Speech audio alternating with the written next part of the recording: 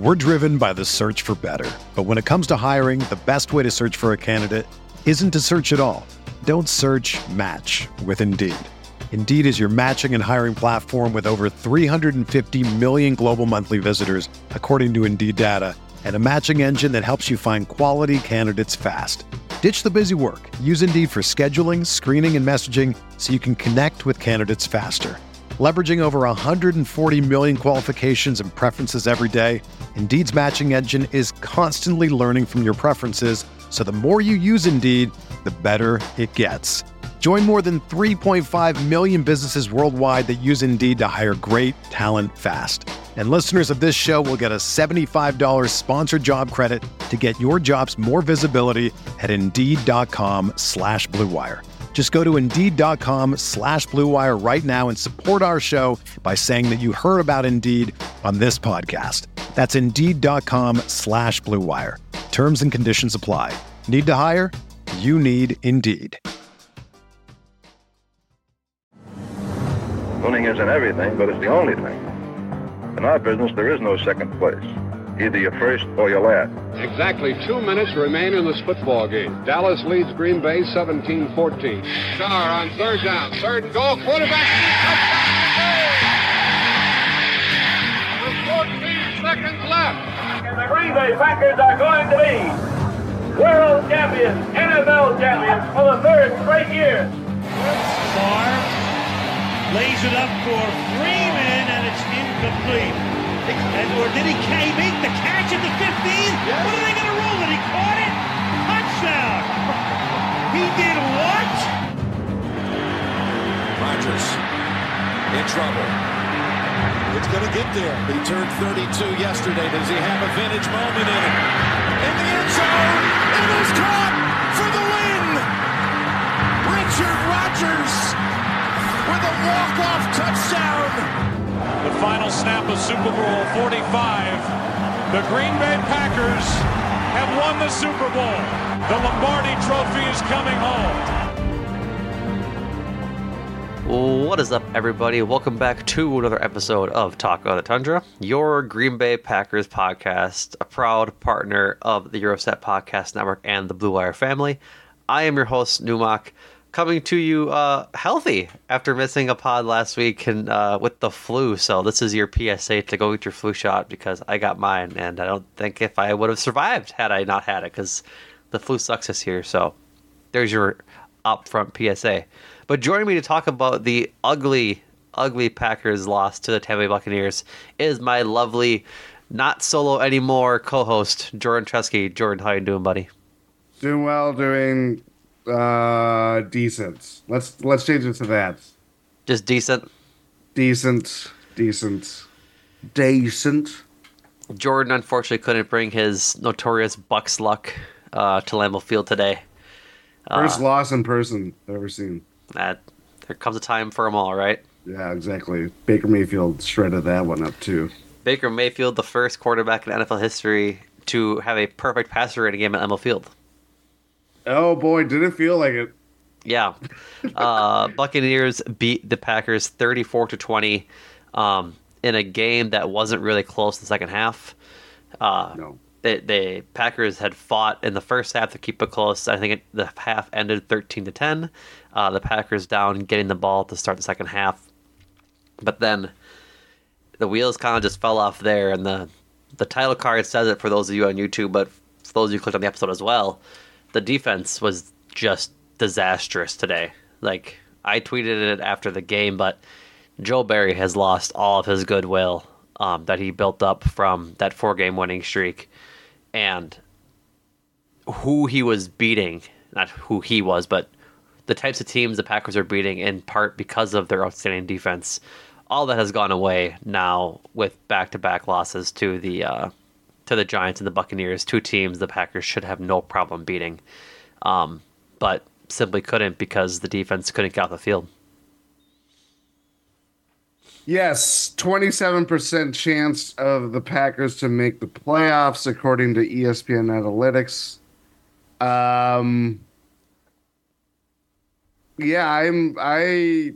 It was a game that, like, it just felt I'm tripping over my words already. Um, it felt like anytime the offense like got a break, and again, there was problems with some of the offensive uh there were some mistakes or whatever you want to call it. The offense was the high point of today by far. Like it was not even close. And it just felt like anything they even were doing really well, it did not matter because of just how much they were getting gassed on the other side of it. Like it was a shootout type game. Didn't really expect that considering the conditions going into the game, which I was there for. I felt like this is going to be a grimy affair, and both teams are slinging it well. I mean, Baker Mayfield outperformed what he did in one game versus the two earlier games he's played at Lambeau by far, and it was just the way that they were like in control of it. It was everything that we've come to expect from a Joe Barry defense, and we've seen this for nearly 3 years, 3 full years. And it's like all these things that they have loaded up on, like, we want to prevent the big play. We want to play people in front of them. Like, they desperately do not want to give those big plays up. And in the process, even when they're getting after Baker Mayfield for like 5 sacks, like, I was kind of surprised seeing the box score after the fact, even though in the moment you're seeing them get to them. Yeah. And even those plays, like Lucas Van Ness, I forget what quarter it was. I think it was the third. Right before halftime. Yeah, it was either right before halftime or beginning of the third. He takes Baker Mayfield down. They get pinned back with a holding penalty right after that. It's like 2nd and 29. Buccaneers immediately, the next play, getting that all back, getting in field goal position to make it 13-10. Like, it was the drive, the final drive before halftime. Yeah. And it was stuff like that, like, just, again, all the worst elements of what we have seen from this defense under Joe Barry was all to display. Like, the one thing that was not there was the run defense. But even then, like, Tampa Bay, like, 3.7 yards per game, or yards per rush, I should say. It didn't really do it justice when, like, Rachaad White was still getting largely what he was doing. Like, I don't know. Like, it was that 3.72 is heavily brought down by negative 1.0 yards for Devin Tompkins and Baker Mayfield. If you take out those two, they average 4.25 a carry between Rachaad White and Chase Edmonds. Rachaad White, 21 carries, 89 yards on the ground, but out of the backfield, 2 catches for 50 yards. One of them was a touchdown. The defense was atrocious. You said it perfectly right, that the bend and don't break defense that they've had all year and that they don't want to allow big plays didn't happen. They allowed a lot of big plays today. For Rachaad White, he had his longest rush was 22 yards. Like, these are only the top 6 long plays because Chris Godwin had a bunch, and I don't have every big play that they had in this game. But I have some numbers. For you. Go for it.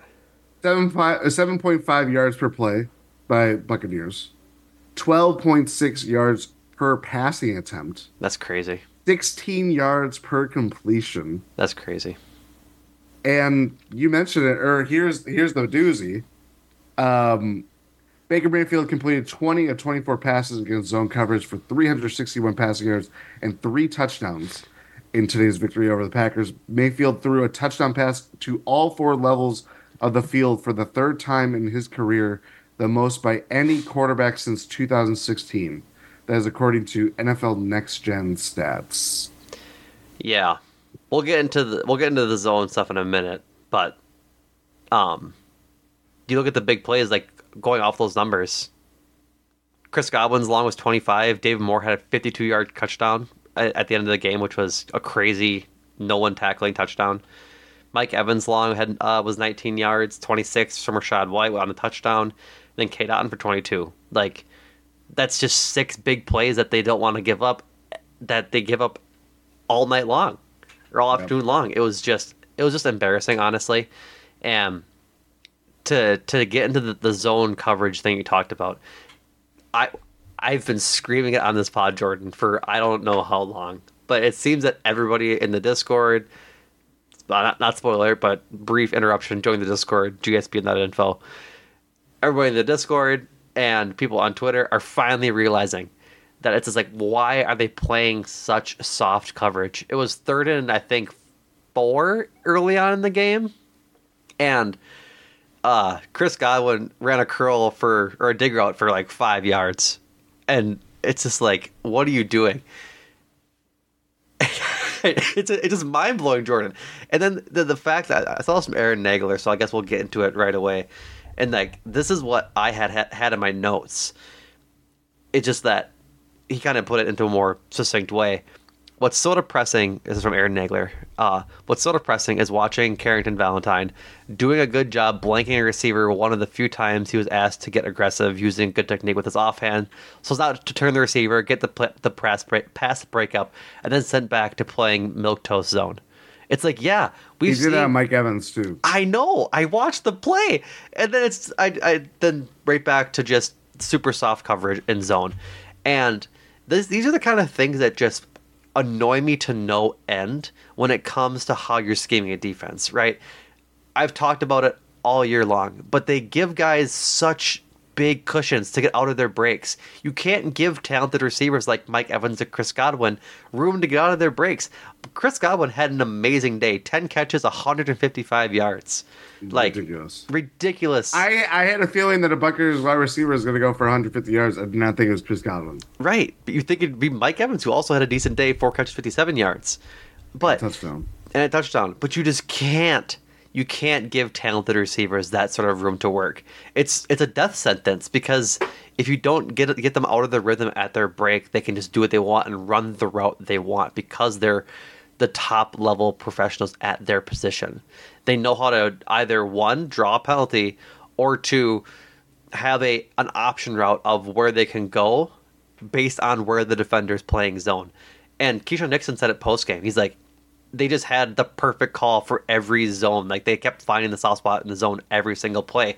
Then Joe Barry, stop playing zone. I almost swore. But just stop playing zone. Like, you can play zone sometimes, but they're exclusively playing zone, exclusively giving guys 5, 6, 10 yards of cushion off the line of scrimmage. And it's allowing quarterbacks like Tommy DeVito, quarterbacks like Baker Mayfield, quarterbacks like Kenny Pickett to pick them apart.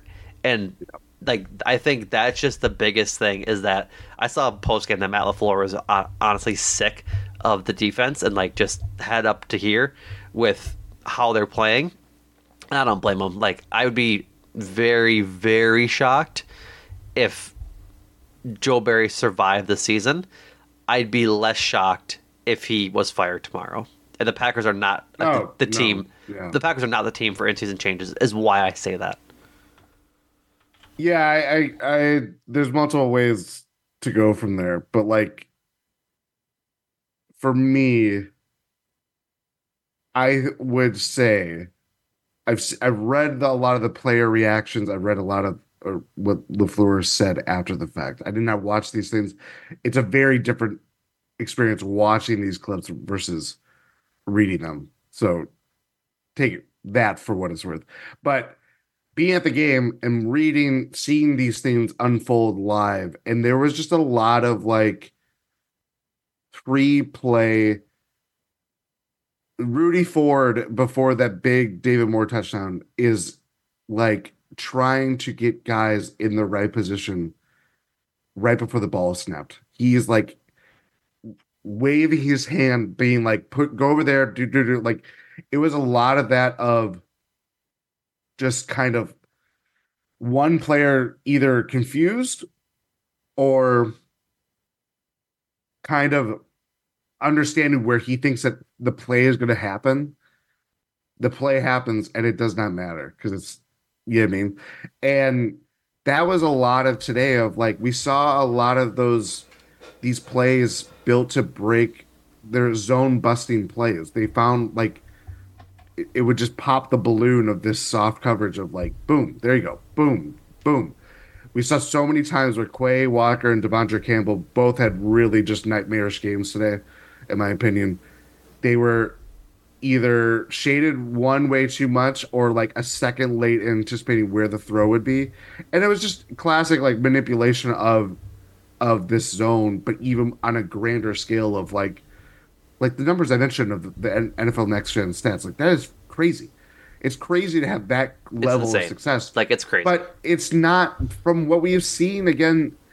We're not talking about Baker Mayfield is a better quarterback, more talented quarterback than Tommy DeVito, Kenny Pickett, Desmond Ridder. I don't have to reiterate these things, but we all know that.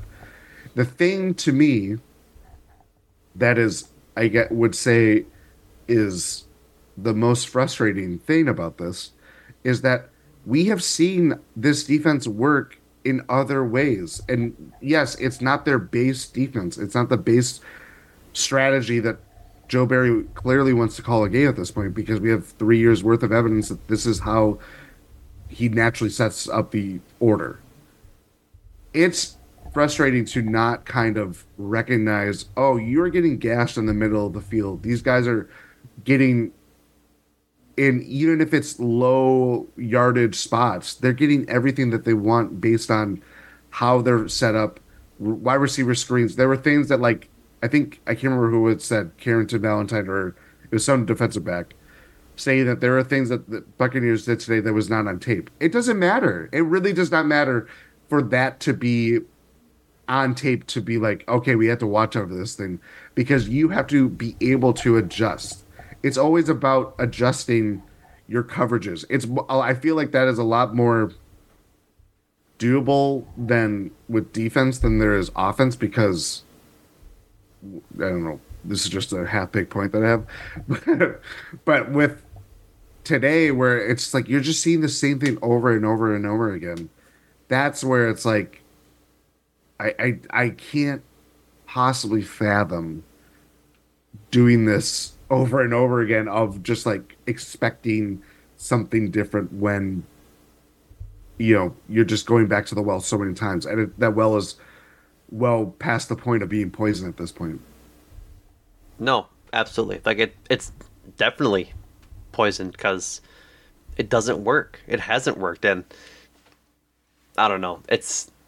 It's hard to just blame it on Joe Barry too, because like at some point you just gotta have guys make plays in the secondary, and have guys make plays at the linebacker position. Like Devondre Campbell, I think just is too slow after his injuries, unfortunately. Like him and Quay Walker both looked bad today. Yeah. I don't wish to keep seeing Devondre Campbell in coverage. I don't like seeing the linebackers in deep coverage in the first place. I understand that that's a scheme thing between who is covering running backs out of the backfield and things like that, but I just wish that there was a different way to cover that as a defense than how the Packers currently do it. Because between Preston Smith, Quay Walker, and Devondre Campbell, Quay Walker is like barely the most capable one of covering anybody downfield. And like it's just hard to do for a linebacker whose job it shouldn't be to do that. And maybe I don't watch enough football to say that I don't see other teams' linebackers doing that, but I just don't. I feel like it gets, how do I say this, exaggerated a lot more when it comes to teams playing the Packers. They're always looking to get guys against the linebackers and put that sort of scheme up for the Packers to defend against because it works. And any team with a receiving back kind of just goes into that look almost every game at some point because they know they can get good money out of it. So, yeah, the secondary today was disappointing. I don't think Eric Stokes had much of a role. I saw him on the field a lot, but first game back, you kind of take what you can take with him. Like, at least he stayed healthy. But even then, like I think, not to kind of cross your point, like I was really excited to see him. I was shocked and surprised to see him lined up first defensive snaps. He's going against Mike Evans. He was not exclusively against Mike Evans, but on the outside, if he was over there, that's Eric Stokes' territory. And I could not even really like judge how he looked based on how they were playing. They're not playing in ways that they have pressing cornerbacks between him and Carrington Valentine, and they're not doing those things to utilize those skills. Right. And granted, like Stokes is a very different case because he's been through literally hell and back and all this stuff with health wise, and just getting back on the field in the first place is, tremendous for sure after the many setbacks he's had just this season. Mm-hmm. But yeah, that's where like the touchdown that he, if you want to call it on him, gave up. It was clear, like even that point, it's like it's a short yardage field. I think it was in the red zone. He has Evans. He lets go of his assignment, thinking that someone was going to be behind him. No one was, and there you go. And it's like, again, it's just the way that they utilize the skills and talents of the players that they have available to them. And granted, who's been available to them every game has been a revolving door. Yeah. But it was just the overall just not being able to find, not even just like wanting to throw a curveball, was just maddening just to see this team just run loose on Green Bay. Oh, absolutely. Like, I think the biggest thing is just let the guys play football. All that they were set to do is just cover an area of field, which I understand is a pretty basic explanation of what zone is. But this team, like these cornerbacks are good in man, I feel. Between Jair and Carrington Valentine, like Corey Valentine had a tough DPI today, but I feel like I didn't even see him in coverage at all when it came to just covering guys. Because again, they played 4 snaps of man, which is, I guess, in passing situations, but it's just crazy that you draft these guys and that you really don't allow them to play to their strengths. Carrington Valentine, I think, is going to be a decent corner, with opportunity to be good, to be great if he so chooses, and if he can up his skills that way. But you can't just trot him out in zone every time. Like it just doesn't work. Yeah. Like this is what happened with Jair and Justin Jefferson week 1 last year. Like you can't just shy away from your best players making great plays because you're afraid of a guy beating you. And I understand that you don't want a single guy to beat you, that you didn't plan for him, but you have to at least try to stop him. And the soft cushions and the soft zone where they can just find the hole and pick it apart, the top receivers in the NFL can do that in their sleep. And so when you're allowing them just to get it off with no pressure at the line of scrimmage, it's easy as can be. So easy. We're driven by the search for better. But when it comes to hiring, the best way to search for a candidate isn't to search at all. Don't search, match with Indeed. Indeed is your matching and hiring platform with over 350 million global monthly visitors, according to Indeed data, and a matching engine that helps you find quality candidates fast. Ditch the busy work. Use Indeed for scheduling, screening, and messaging so you can connect with candidates faster. Leveraging over 140 million qualifications and preferences every day, Indeed's matching engine is constantly learning from your preferences, so the more you use Indeed, the better it gets. Join more than 3.5 million businesses worldwide that use Indeed to hire great talent fast. And listeners of this show will get a $75 sponsored job credit to get your jobs more visibility at Indeed.com/Blue Wire. Just go to Indeed.com/Blue Wire right now and support our show by saying that you heard about Indeed on this podcast. That's Indeed.com/Blue Wire. Terms and conditions apply. Need to hire? You need Indeed. Another day is here, and you're ready for it. What to wear? Check. Breakfast, lunch, and dinner? Check. Planning for what's next and how to save for it? That's where Bank of America can help. For your financial to-dos, Bank of America has experts ready to help get you closer to your goals. Get started at one of our local financial centers or 24/7 in our mobile banking app. Find a location near you at bankofamerica.com/talktous. What would you like the power to do? Mobile banking requires downloading the app and is only available for select devices. Message and data rates may apply. Bank of America NA, member FDIC. For what it's worth, I thought the D line had a good day. They were getting pressure often.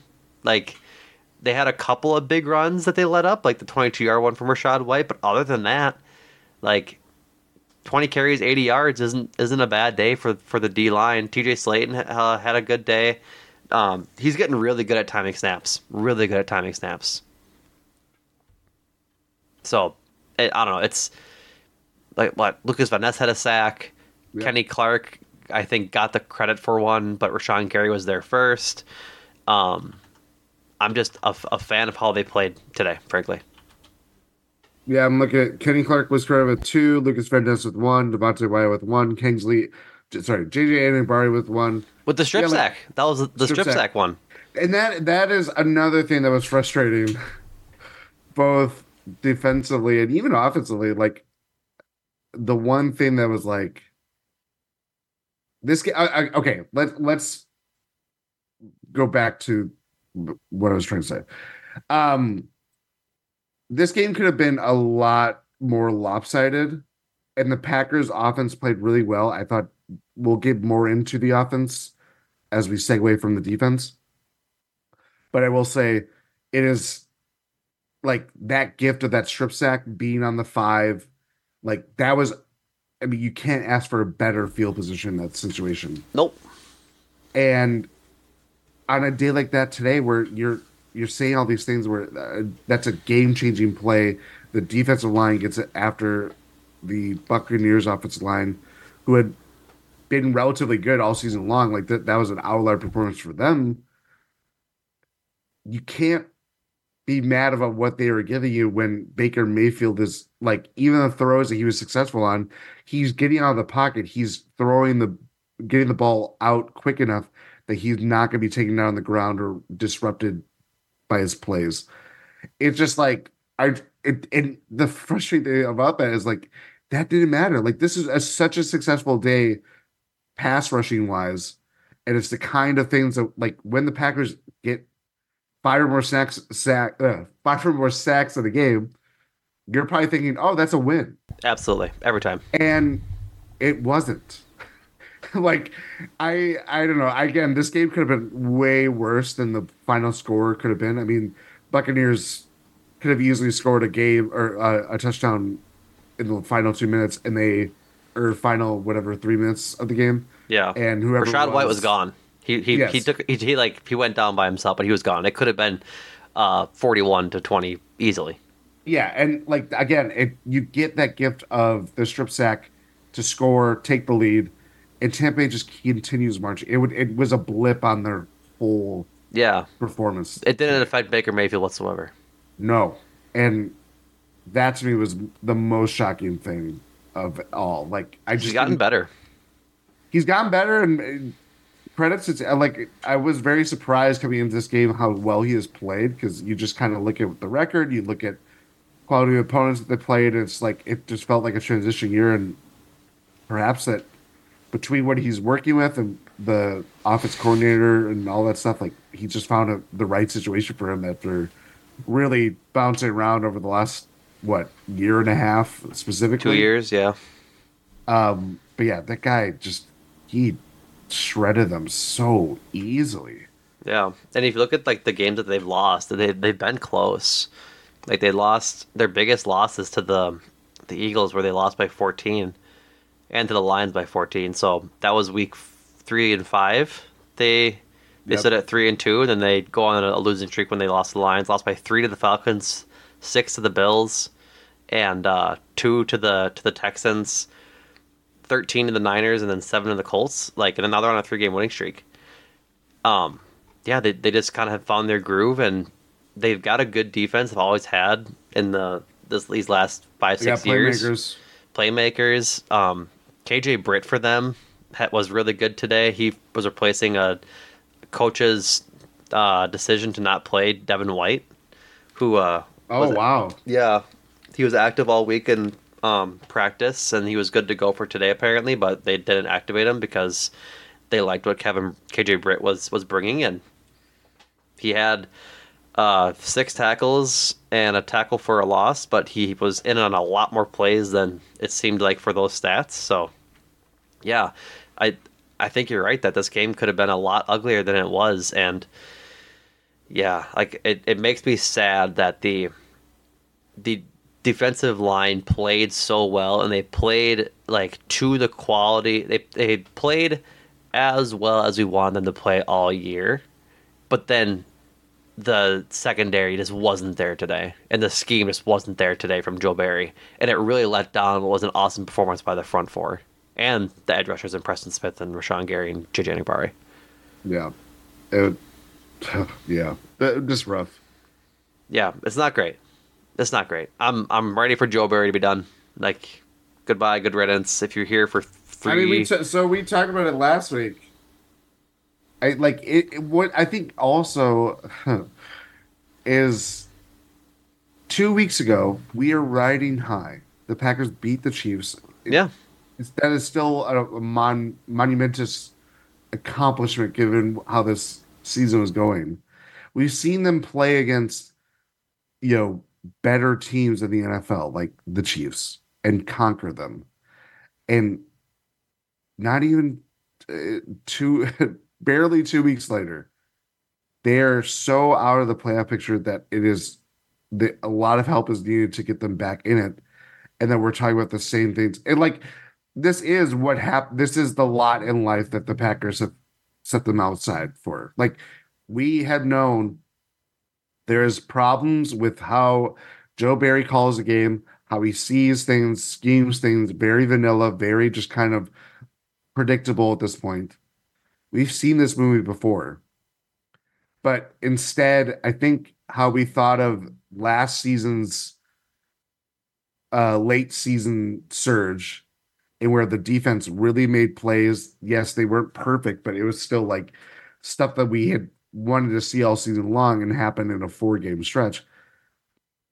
This year just kind of feels like it was this 3-game winning streak or whatever it was, middle of the season, where they kind of start figuring things out. Jordan Love looks like a really good starting quarterback. And now all the things that we feared going into the year of will Jordan Love be successful in spite of what the defense will be like? And it's that has all come home to roost. And that is ultimately the biggest problem with any Joe Barry kind of scenario where he, after the season, because to me, thinking about him getting moved on during the season, it's just not going to happen. It's not. They did it with the most successful head coach in franchise history, not named Vince Lombardi, and that was a shocking thing. And it took a loss to a 1 in what? I think 11 team at that point, whatever record that Cardinals team that was games away from horribly embarrassing. Yeah, horribly embarrassing Cardinals team. Granted, that scenario is about to happen with the Packers playing the Panthers on Christmas Eve, and yep, yeah, sure is. Yeah. No, I'm ready for honestly the entire defensive front to go.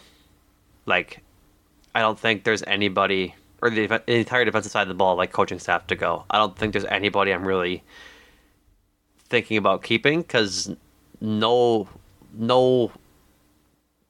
position on the defense is really good enough to show that they're being coached well enough. I think they have talented players on the defensive line, but they can't stop the run. And you have Jerry Montgomery hasn't been able to stop the run for God knows how long he's been there. Yeah. I'm just ready for all of them to go. Maybe keep the one fella from the Cardinals that came over for the D-backs coach. I forget his name. I think it's Jerry Gray, but that's not right. Greg Williams. Jerry Gray left, or am I just pulling a name out of my ass? He did leave. Okay.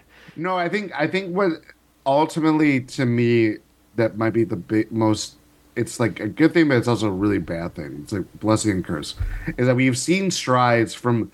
We talk about Corey Ballantyne, Carrington Valentine, these late. Valentine's a rookie.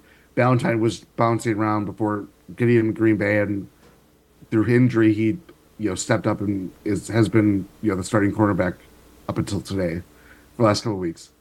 Isaiah McDuffie, late, these kind of they're not star level players. They're not the kind of guys that you look at a scouting report and be okay, we have to define our game plan around them and kind of neutralize them as much as possible. Yet, when it comes to these star players or the guys that you expect the most out of, Jair Alexander, I mean, there's other mitigating circumstances going on with that, and injury, obviously. But, again, non-factor this year. Even before he was healthy, or before he got injured, he wasn't really a factor this year. Nope. When you need mealtime inspiration, it's worth shopping Kroger, where you'll find over 30,000 mouth-watering choices that excite your inner foodie. And no matter what tasty choice you make, you'll enjoy our everyday low prices, plus extra ways to save, like digital coupons worth over $600 each week. You can also save up to $1 off per gallon at the pump with fuel points. More savings and more inspiring flavors make shopping Kroger worth it every time. Kroger, fresh for everyone. Fuel restrictions apply.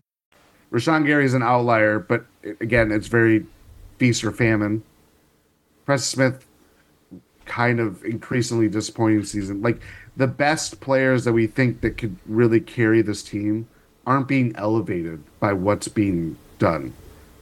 And that, to me, is not... that should be examined more, or whenever they start evaluating the futures of coaches and position coaches and all that stuff, that should be really, really evaluated to kind of like, you have made such an investment on the defensive side of the ball under Brian Gutekunst for many years now, and we're still talking about the defense the same way. Yeah. Why is that? Yeah, I totally agree with you. 100%. Like, that should be the biggest question out of the season, is that he's put the rhyme of Jordan. He's been there for 6 years? 7 years? Goody. 6 years, and LaFleur, this is the fifth. Right. So, but to your point, that Goody's been there for 6 years and drafted defense, I believe, every single pick in the first round. Yep. Except Jordan Love, I apologize. Mm-hmm. And it's still just a meddling defense. There's nothing really inspiring about it. There's inspiring players, like you're mentioning, but with the amount of investment that they have had and the amount of scouting that they've done, it should just be a top 5 defense perennially, and it's not. Yeah. And so, geez Louise, like, yeah, I think that's the biggest thing, is that, all right, we've invested all this time and effort into these players we drafted in the first round. What do we have to show for it? Who are we looking at? And I think they all should go, frankly. It's as simple as that. Yeah. Let's talk about the offense. Yes. Might as well, huh? I thought the offense was actually kind of good today. I'm not sad with how the offense performed. I think there could have been a lot better choices in how the game was called. I think it's a pretty stark stat that the Packers had like 50-ish yards or something on the first drive rushing, and the rest of the game had like 16 or something, I saw on Twitter. I don't know what happened with the game plan. So much of the Packers offense is predicated from the running game going and getting going, and I understand it's hard that you don't want to rush out Aaron Jones there for 25 carries. He had 13 carries today. A lot of those were on the first drive. 8 to be specific. 8 to be specific. And we heard from Matt LaFleur that he wasn't going to get a full workload. He was going to have 15, 20 carries, if that. Or no, 15, 20, I think, plays at all, if I remember correctly. Touches might have been the right word. But then you just don't even play Patrick Taylor or Kenyon Drake at all. Patrick Taylor had 1 rush for 6 yards. Kenyon Drake had 1 rush for no yards. What is the point of bringing him up from the practice squad if you're not even going to use him? You know what I mean? Just so much of their offense is reliant on play action pass or the threat of the run.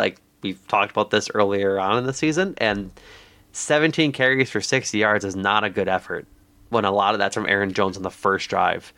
And to go away from running the ball and just to pass, like Jordan Love threw it almost 40 times. That's just not good. It's not a good mix of how you should call your offense. No, that's an awful balance. And like, I'm not saying it needs to be equal every game, but it should be closer than that. They should have success with running the ball before they start passing it that much. And so I think that was the thing that just made me the most angry about today's offensive game. But for what it's worth, like Jordan Love, 29-39, 284 yards, 2 touchdowns, only took 2 sacks. He had a couple of bad throws that I thought he should have had. The first 4th down on the goal line. Yeah. He missed the touchdown. And then a couple more in that flat. Like, it's a lot of it is his footwork. He just isn't setting his feet, and like that was the first one. He was rolling away from his receiver and just let it sail. And that is first year starter quarterback stuff. Like, I hope that he ends up like fixing that in the off season, and that he actually learns to set his feet or learn to compensate for his body's momentum and get the throw on target. It's a hard throw, don't get me wrong, to make that throw rolling away, but maybe don't roll away and you won't have that problem. But Dontavian Wicks, man, 6 catches, 97 yards. Like, he's looking more and more like wide receiver 1. And I think it might not even be an argument anymore that he is wide receiver 1. Yeah, again, he was really good. He got 6 catches for 90-something yards, 7 targets. Like, he got everything that came, well, obviously, except for 1. But anytime they targeted him, anytime it didn't matter what part of the field, what kind of route he was running, he was just stretching the field in a way. And, like, that, I think, to me, is, like, seeing the success that they had with him. There was multiple drives where they called his number. They could rely on him. They were trying to score late down, what would have been 34-20 at that point. They're getting out on the field, and then that drive ended with the strip sack, and that was essentially the game. But it was Dontavian Wicks. I'm always going to keep doing that. Devontae Wicks. Yeah. Dontavian Wicks. Well, it's because they just, again, they're not the same. They have a similar skill set. They have a similar skill set, and they look a lot similar when they're coming out of their breaks on receptions. Yep. Like, there's just something different between Dontavian Wicks and a player like Romeo Doubs, who just doesn't run with the same purpose. Like, I think Dontavian Wicks does a lot of good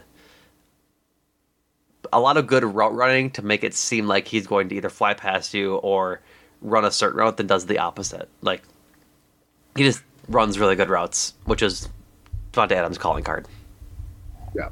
I'm curious as to your opinion, because I called Romeo Doubs' game a no-show today, to which I got a little pushback from our dearest listeners. He had 3 catches for 30 yards. And he's not an impactful player. I don't think from game to game, week to week, I don't think he is. I think he's a heavily like specialized situation where if it's red zone, well, even then, recently it's not. He hasn't really been a factor in the red zone. Yeah, because there's better options. Like, it's Dontavian Wicks. When he's healthy and not getting hurt mid-game, he's becoming a factor in the passing game. Jaden Reed is, you mentioned Wicks being number 1. Jaden Reed is just like, that guy is just so electric whenever he touches the ball. Tucker Kraft, I'm going to be a little boastful here. Saw him in motion right before his touchdown. I was like, this is the Tucker Kraft touchdown. Immediately bowls through the guy after setting like this kind of like fake screen. Yeah. Bowls through, gets a touchdown. I really like Tucker Kraft. I'm all in. I think he's going to be better than Luke Musgrave, but they're both on the same team, so I don't care who's better or who's not. There's just these other options are really just, I think the biggest problem for Romeo Doubs is that their guys they're getting better by the week. Right, and he's not doing anything to prove himself is like my thing. Like the pushback that Tommy and John gave me. And I want to, like, they make a good point, is that the 2 receptions, because Romeo Doubs got a catch on the first drive for like 7 yards, and that was the last I saw of him, like, cognizantly the entire game. But he had 2 other catches that went for first downs that kept drives going, and that's valuable but for a guy like Romeo Doubs who has the talent set and like the ball catching ability that he has in certain spots, like you see Romeo Doubs make amazing catches at the apex of his jump in the end zone, and it's just an amazing catch, right? And it's really, really awesome to see. But then you see him double catch balls so often. What was it? Was that last week or 2 weeks ago that he double caught a ball that was a touchdown? I think that was last week, wasn't it? I think it was. Or whenever it was. He double catches balls often in places where you just need to have solid hands. And he's not a good route runner. Like Paul Brettel wrote that article way long ago, which seems like forever ago now, back in the early season, that Romeo Doubs' season is being inflated by touchdown numbers. But I just think it's disappointing to see the roller coaster of a season that he can have at some points, even from week to week, because some weeks he'll have a really good game. Like, what was it, earlier in the season he had like 97 yards for a game or something, or 80 yards? Granted, it was the Lions game. The first one? Yes. Right. But still, like, he has the ability, if he's catching balls, to really get yards and get touchdowns. And sometimes it's just, I want him to be more incorporated into the offense. But if these other guys are going to pass him by like this, I don't know what his role really is going to be, because at this point, if Christian Watson is healthy, it's Watson, Wicks, Reed are my top three for sure. Yep. And then you have the two tight ends, right? And then whoever's coming out of the backfield, and then it's just disappointing. Like, is all I'm gonna say. I wish he would have developed further than what he came from last year, and the development has not been there this year. I think for me, it's like, what does he do that is so starkly different than the other guys that isn't duplicated? Yeah, absolutely. He's duplicative. I know I pronounced that word wrong. I apologize. To every other receiver, especially Wicks and Heath. They both do the same sort of thing. And so, I don't know. I just wish after the year he had last year, before his injury, that he would have continued to develop on that and do better. He just hasn't. Like, the route running isn't there. The solid pass catching isn't there. The double catching of balls has been problematic, but it's just disappointing. And 52 catches for 84 targets this year. It's not good. It's not good. Like, that's really not good. Yeah. And so, I don't know. It's just, I want him to be good, because I like Romeo Doubs. I like what he can bring. This is a game where he could have been used. Yes, I think this is also, like, we're in the ground stage. This is the first full year of a rebuild. Yeah, if we're being honest. But the thing that will increasingly come up is that the more that you load in on these draft classes and the more picks that you have, it's not going to be long until we're talking about people that get squeezed out. Mm-hmm. And there's only 11 players that you can play on the field at a given time. Yeah. And if people usurp them based on talent, based on being healthy, like I feel like that is the area in which we might be facing with Romeo Doubs. It's very early. I can understand people pushing back against his opinion, but he just does not change the game in a very real way to me. That just feels like everything else is very palpable. It's very palpable when Jaden Reed catches in someone that has his own problem with, catch radius and hands and everything like that. The touchdown they had today was stupendous. It was a great throw. It was made even better by Jaden Reed being able to put 2 feet down and catch a ball within this. He could not be. If he took one little more step, he would be out of bounds. It was a dart, and it was a beautiful catch with an even better, or a beautiful throw with even better catch. Yes. And you see that. You see Dontavian Wicks, who, again, when healthy, the guy makes plays, and they're really incorporating that into the passing game. Tucker Kraft is emerging as a really good tight end, and Luke Musgrave, is more raw, yeah, in that regard. But we have seen flashes of him being a very useful target in that point. And it's like there's only so much you can get the ball around. You know what I mean? Like that's part of the way where we are going with this kind of squeezing out elements. I will just kind of profit. Not profit as in I'll be rewarded. I'm just saying watch out for the next couple of years of these things. Profit, Prophet. Exactly.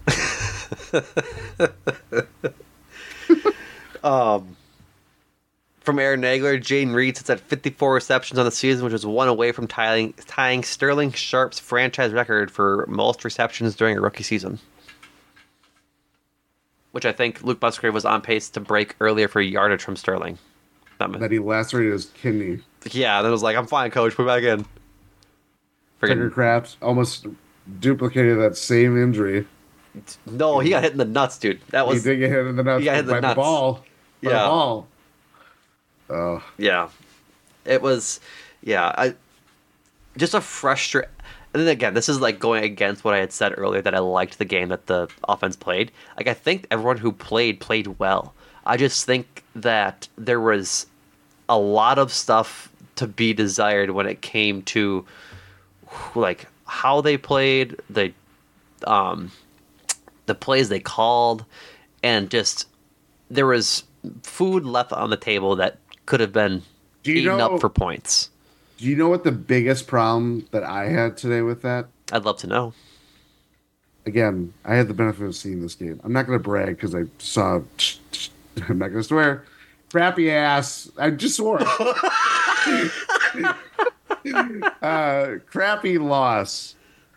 The problem that happened a lot, and I hope someone in the Packers sphere validates my opinion here. There would be big plays, big spots where they have to get a third down and long. They have to get. And guess who's not? Their best players today were not out on the field. Like, Dontavion Wicks was out for like multiple plays, and then it's like, oh, we're looking at fourth down on that final drive that like actually mattered for them. Tucker Kraft is out for in part because he got hit in the nuts for a meaningful play. Like, it was stuff like that where it's like they draw up these plays, and it's like, who did they think that they were going to throw it to? Yeah, because you got Ben Sims going like, yep. He's a football player. He's infinitely more talented than me. But throwing to Ben Sims or throwing to Bo Melton in very crucial spots is like, that is not, no. And yes, you are expected to think that these guys can step up and do their job.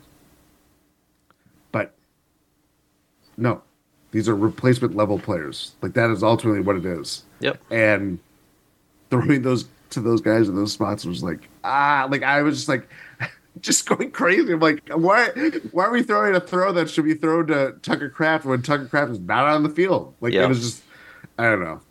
I think my biggest issue in running trend that the Packers are having a problem doing is that they consistently, in spots where they need to get a first down, keep throwing the ball short of the sticks. Yes. Like Tucker Kraft, I think, was early in the first quarter when they needed a third down, caught a ball short of the sticks and got a first down. Like, they just need to stop running plays on needed downs short of the sticks, especially in short yard situations. Like 3rd and 4, and you're throwing a pass behind the line of scrimmage. You can't be doing it. You're just not going to be allowed to do it in 9 times out of 10 in the NFL. And so it's just something they need to get away from. Like, I understand it works once in a while. Like, I'm not saying you need to throw past the sticks every single time, but in a season where we've seen so many of those plays where you need to have it, and the pass goes behind the line of scrimmage or behind the sticks, and it doesn't get there, it's just frustrating to see in Week 15 that they're still doing it. Like the 2-point conversion against the Giants last week, a touch pass to Jaden Reed. Like, you should be throwing in the end zone on a 2-point conversion.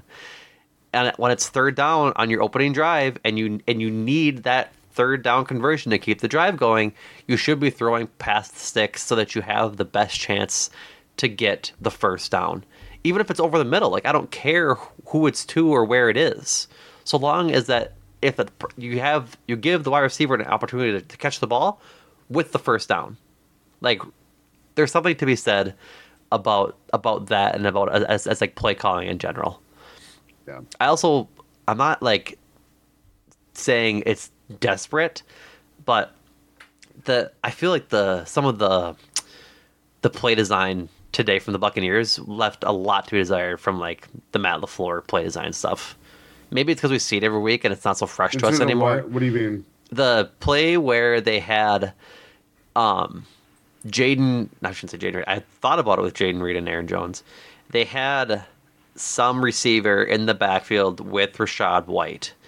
And they were like on both sides of Baker Mayfield. This is the Rachaad White touchdown catch.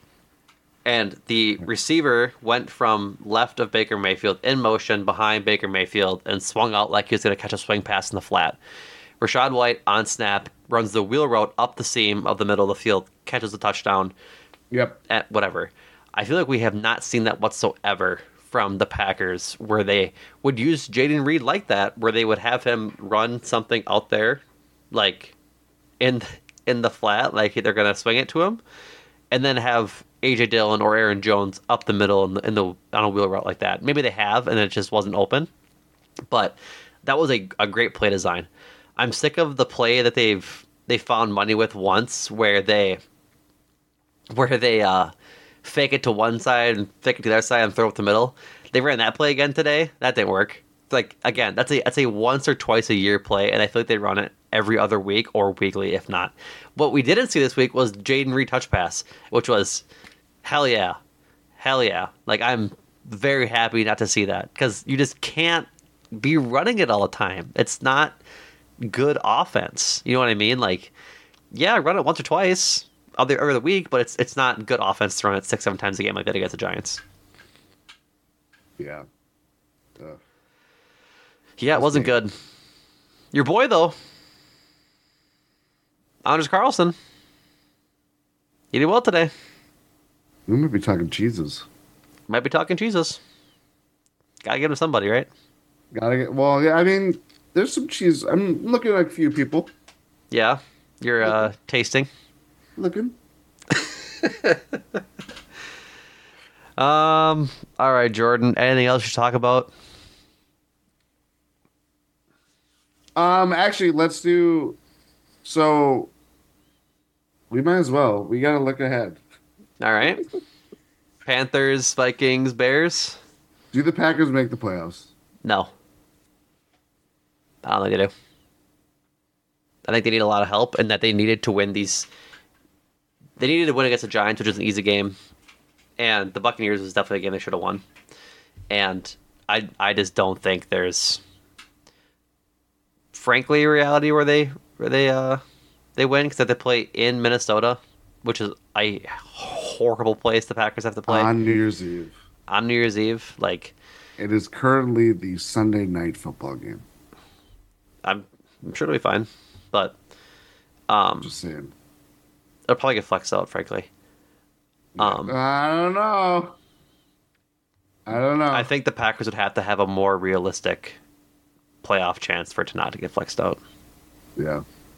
I think if they both lose next week, or if the Vikings lose next week, they probably gets flexed out. But either way, no, I just don't think they could win their last 3 games and get in. But I'm not optimistic that they can beat the Vikings, even with Nick Mullins or Josh Dobbs, or whoever throwing the football. I was going to say, do you know who might be the most stable team that they face left?